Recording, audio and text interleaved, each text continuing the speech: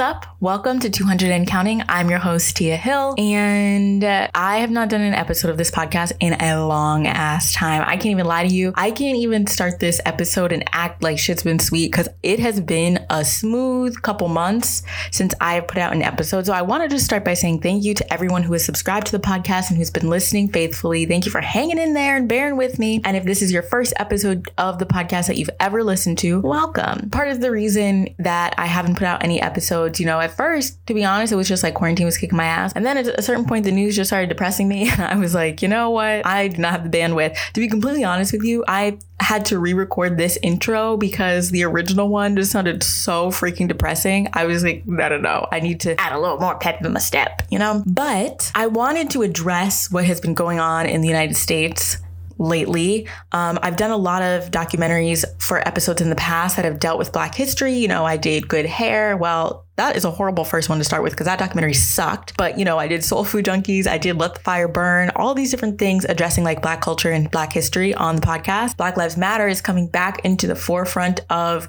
the cultural conversation. I wanted to do an episode on a documentary that I have been recommending to people because now all of a sudden people care about Black people, which, that is neither here nor there. But I would hope that if you were an ally and you're someone who is, recently getting into the movement and you're like, yeah, Black people do deserve rights. You know what?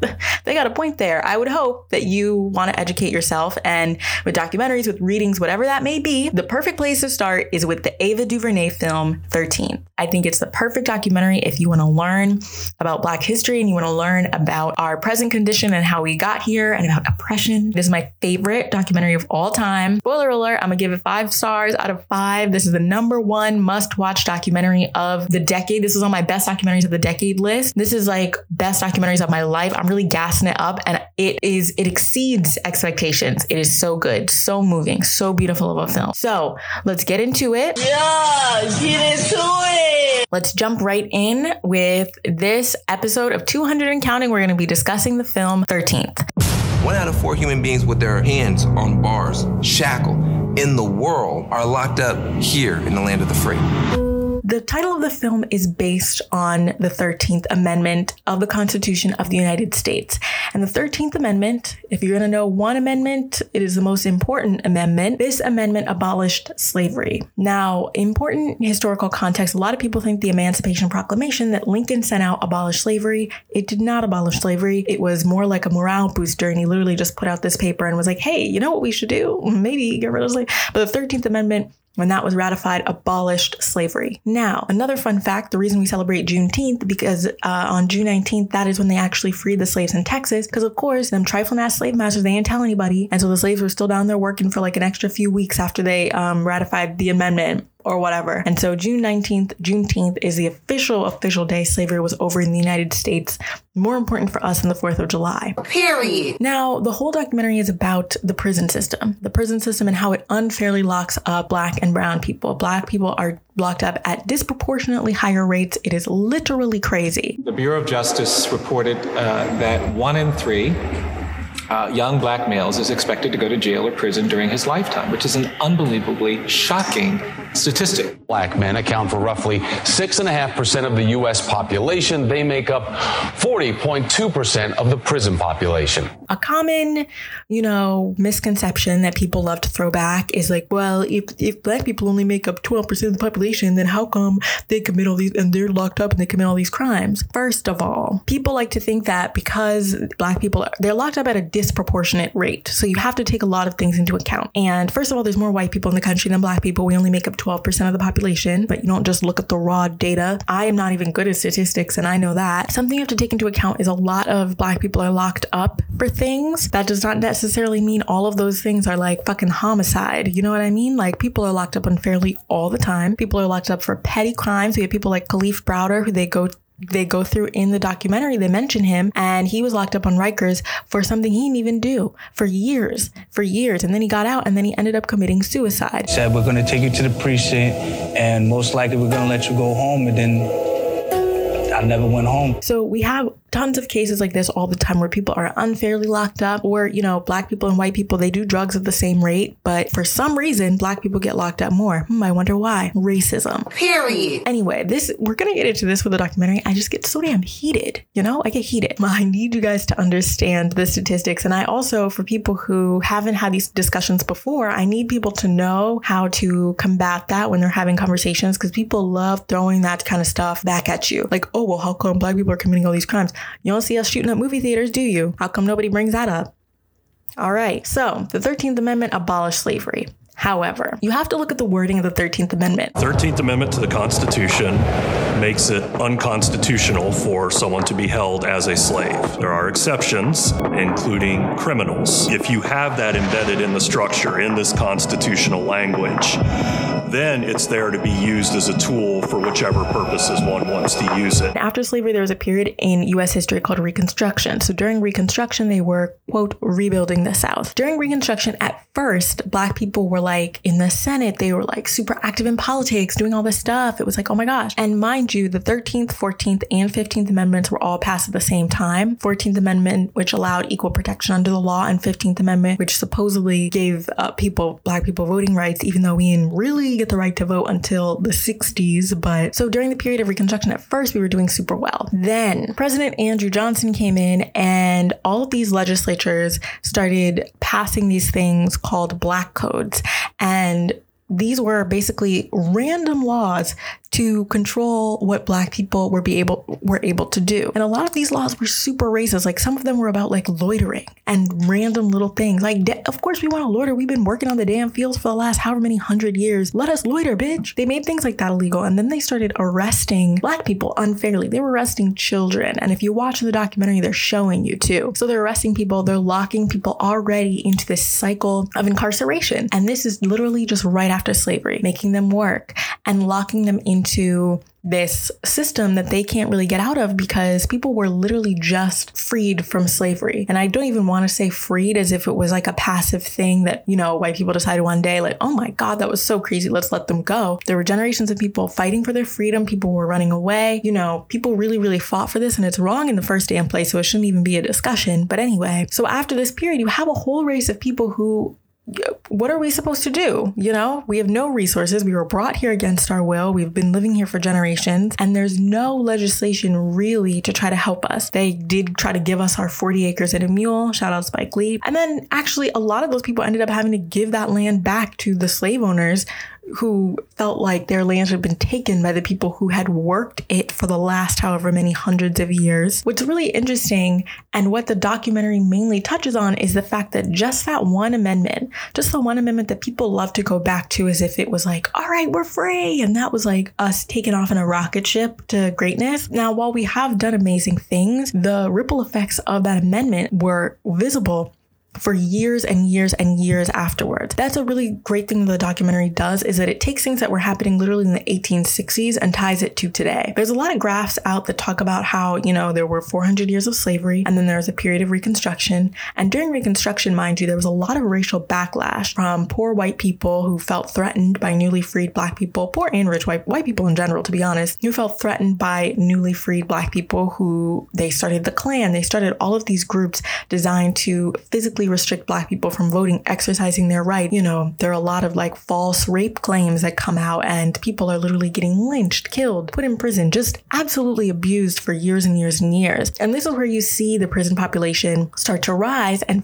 fill up with African-American men, mostly at this point, and women. What you got after that was a rapid transition to a kind of mythology of black criminality. Go back and, you know, read the rhetoric that people use then. They would say that the Negro is out of control, that there's a threat of violence to white women. There is this common stereotype that exists up until today. You see it in all sorts of imagery of the black brute, as they call it, of black people, specifically men, black men, being seen as inherently violent, inherently dangerous, and a threat to white women and to just white society, acting like we're just running around committing crimes. There's this belief that black people were so inherently violent and so inherently dangerous. That's why they had to enslave us, because we were just so fucking violent. Something that did a really, really good job in pushing this idea that black people were super, super dangerous and needed to be policed released was this racist ass movie called Birth of a Nation. Birth of a Nation confirmed the story that many whites wanted to tell about the Civil War and its aftermath, to erase defeat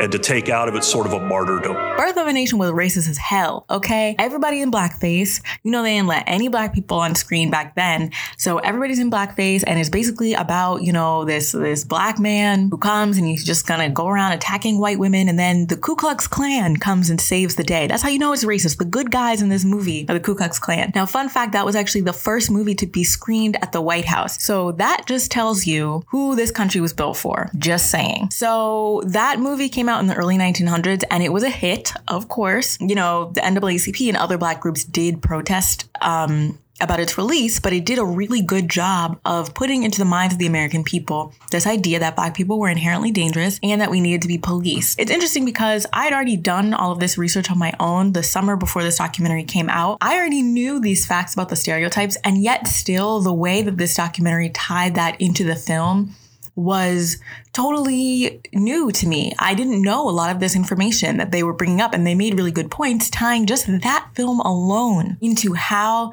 they saw us back then and up until now. That's why you heard politicians like Hillary Clinton using terminology like super predators. And when you heard Ronald Reagan and all of these other presidents using this coded language, it's like a dog whistle to signal racist things. You know, another president they touch on is Richard Nixon, who started the war on drugs, even though Ronald Reagan, you know, he was really up in that bitch. But President Nixon technically declared the war on drugs in the 70s. America's public enemy number one in the United States is drug abuse. In order to fight and defeat this enemy, it is necessary to wage a new all-out offensive. That really just set off a chain reaction that was going for quite some time, honestly, up until today. They talk a lot in the documentary about how when you start a war on drugs or something like that, it's so vague that it's easy to justify all sorts of messed up behavior because the thing that you're declaring war on is not necessarily an enemy that can ever be defeated. What, are you going to get rid of all drugs? Not the weed. And that was another interesting point that they brought up. And something that's really good about this documentary is that it brings up all these facts that you may know, but the way they explain how it links to the larger story of Black history and, you know, Black people being criminalized in that way, it does just such a good job of drawing it all together. You know, you would never think that all of these things would be related, but lo and behold, yes, they are. The way that it related it, though, to modern day, and obviously, like, I'm skipping a lot of Black history because I'm not going to recount all of our history from 1865 to now. But one of the most poignant moments in Black history, and something that was a turning point for us. Now, I'm gonna sound like a conspiracy theorist, but if you know me, you know that for years, literally probably since 2014, so yeah, for like 6 years now, I have been obsessed, and I've seen every documentary that is even loosely related to crack cocaine in the Black community. Because crack cocaine, you know, which was introduced to the Black community in the 1980s, backed by the CIA, yes, the US government, and I'm 100% serious. Please go look this up. The US government had people sell crack in Black communities to fund the Nicaraguan Contras so that they could fund a government, you know, a takeover of a Latin American government on behalf of the United States. If you never heard this before, it sounds crazy. I've told people this before and they're like, Tia, you sound like a conspiracy theorist. It has actually been proven. It's been reported on. Journalist Gary Webb wrote a book about it, and Gary Webb ended up committing suicide after he wrote this book. But anyway, that is the backdrop of information I had going into this. So the reason it was a turning point is because if you look at Black history, right, we struggled, okay? We struggled and we were great. And in the 60s, we had the whole civil rights movement. And a lot of times I think history is taught as like, all right, civil rights movement, Martin Luther King died, and then we all lived happily ever after. And next thing you know, Obama was president. And that's that on that, ladies and gentlemen. After the civil rights movement, there was a period of Black power in the 70s. You know, the Black Panthers are strong. People are like really getting in touch with their roots. You know, Pan-Africanism is becoming a thing. Kwanzaa, like all of these things to celebrate Blackness and to celebrate Black is beautiful, blah, blah, blah, blah. Then all of a sudden in the 80s, crack cocaine enters into Black neighborhoods. Just all of a sudden, you know, cocaine is the powder form of crack. Crack is a rock. Cocaine is the powder form of that. It was seen as a white drug because it was more expensive, and crack was more closely associated with Black people. Now, just in general, there have been a lot of studies that have come out that have said that Black people and white people do drugs the same amount, but Black people get arrested for drugs way more. The federal government ends up passing these new guidelines, these sentencing guidelines for crack versus cocaine. Because each drug was associated with a different racial group, there were different consequences. Congress, in virtually record time, established mandatory sentencing penalties for crack that were far harsher than those for powder cocaine. The same amount of time in prison for 1 ounce of crack cocaine that you get for 100 ounces of powder cocaine. 5 grams of crack would carry a minimum 5-year federal prison sentence. 500 grams of cocaine is what it took to get the same 5-year sentence. So basically what that means is you could have not that much crack and you have to get 5 years. That's the minimum. What you ended up having a lot of times is you ended up having Black people who were addicted to drugs who were getting locked up for years and years and years. People are doing 25-year sentences over some drugs. I'm not saying you should be able to freely smoke crack. However, I am advocating for actual resources for people who have drug addictions. You should be helping these people, not throwing them in prison to then come out and raise the recidivism rate, meaning the rate of people who return to prison because you did not take care of them in the first place. There was also things introduced in the 90s, like this 3-strike rule, where if you had 2 strikes, your 3rd strike, you're going away for a really, really, really long time. There were a lot of different presidents who were involved in this. Ronald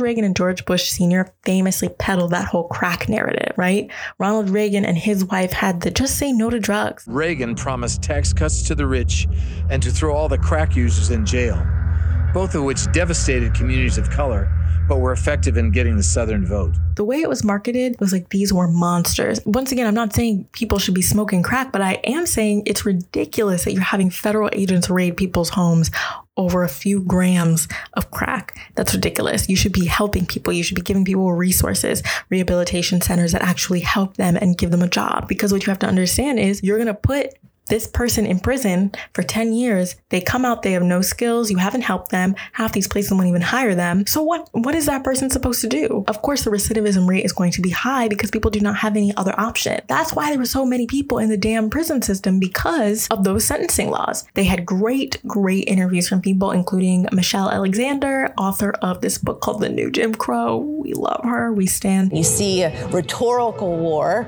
that was, announced as part of a political strategy by Richard Nixon, and which morphed into a literal war by Ronald Reagan, turning in to something that began to feel nearly genocidal in many poorer communities of color. The only thing that I did not like about this documentary was the fact that they had these weird rap interludes. At certain points, somebody would be rapping some lyrics, like kind of to bridge each gap of information. I thought it flowed very well, and they did not need to do that at all. I guess they wanted to introduce hip hop into it, which is cool, but I was like, oh, this seems a little bit forced. But that was literally the only thing that does not change my rating at all. It's still perfect. I just kind of sweep that under the rug and pretend I didn't hear it. And there's all sorts of details that this documentary goes into, and I think that that's what's so great about it, is that there were great graphics, there were great interviews from people, and there never had to be a narrator to be like, and that is why it was bad. It was just great interviews with people back to back to back to back to back. Great B-roll. They found just amazing shots, all this good statistical information. And that is why I think it's essential viewing, because if you don't know the stats, if you don't know the numbers, and that's what you're trying to learn, it has it. So the thing about this documentary, though, and why it's such a good overview, is because it doesn't just talk about straight up prison. It also just talks about, the Black American experience, just in terms of the community and in terms of society, mass incarceration, and those kinds of issues. It's affected my family personally. I know so many people that has had an impact on it, and it affects generations and generations of families. This documentary was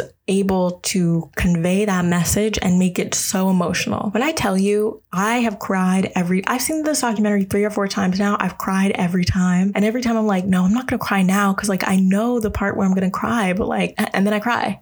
I cry every damn time. There are 2 specific scenes that really, really got me, that really, to me, make it the documentary of the year, because not only does it hit you with facts and hit you with great interviews and hit you with some great B-roll, but it gets into your emotions, okay? I was having dreams about this damn film, all right? There's one scene where Ava, genius, cuts together speeches from Donald Trump and juxtaposes B-roll from the civil rights movement, where we had people protesting for integration of schools and for the end of segregation. And it's his speech where he's talking about, you know, in the good old days, blah, blah, blah, some bullshit like that. In the good old days, this doesn't happen because they used to treat them very, very rough.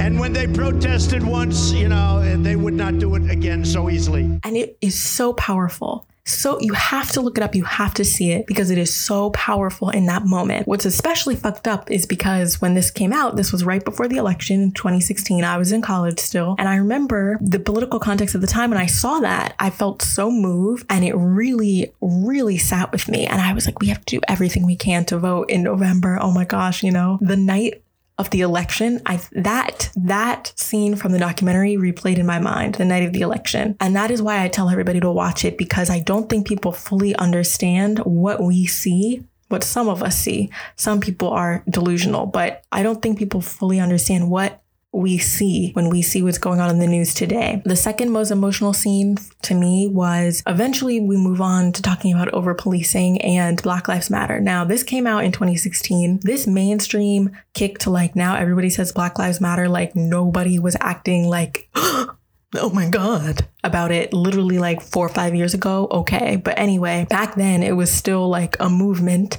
and I was very much into it in college because it started happening as I was leaving high school. And there's a scene where they're talking about Black people who have been unarmed Black people who have been shot and killed by police officers. Now, I personally, it probably 2016 might have been the last time that I watched any of those videos because it was having such a bad effect on my mental health that I was like, I can't watch this. I still to this day refuse to watch them because it is unnatural for us to have to watch other people that look like us dying and watching that being circulated. I refuse. Because I did not know this was in the documentary, there is a part where they play scenes from this back to back to back to back to back. What's really, really powerful about it is that it pushes you to the point where you feel uncomfortable. It pushes you to the point where you're like, I don't want to look at this anymore. Like, I don't want to see this. And that is what snaps in your head to be like, okay, then we need to end that. We need to stop that from happening. As a Black person and as a Black woman, to watch those clips back to back to back, by the 4th or 5th clip, I'm usually crying. Like, I just can't even